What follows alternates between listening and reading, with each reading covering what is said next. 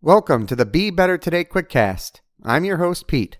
One of my favorite quotes on leadership comes from women's rights advocate and Congresswoman Jeannette Rankin, who once said, "You take people as far as they will go, not as far as you would like them to go."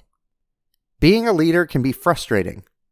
Maybe you see potential in someone who is not willing to put forth the effort.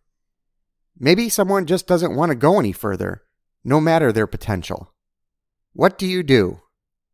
A great leader will listen, encourage, and continue to highlight a path toward more. A great leader will work with people to overcome obstacles and fears. A great leader pulls without pushing. This is a delicate balance. There is honor and importance in taking people as far as they are willing to go. In the end, don't force people, lead people.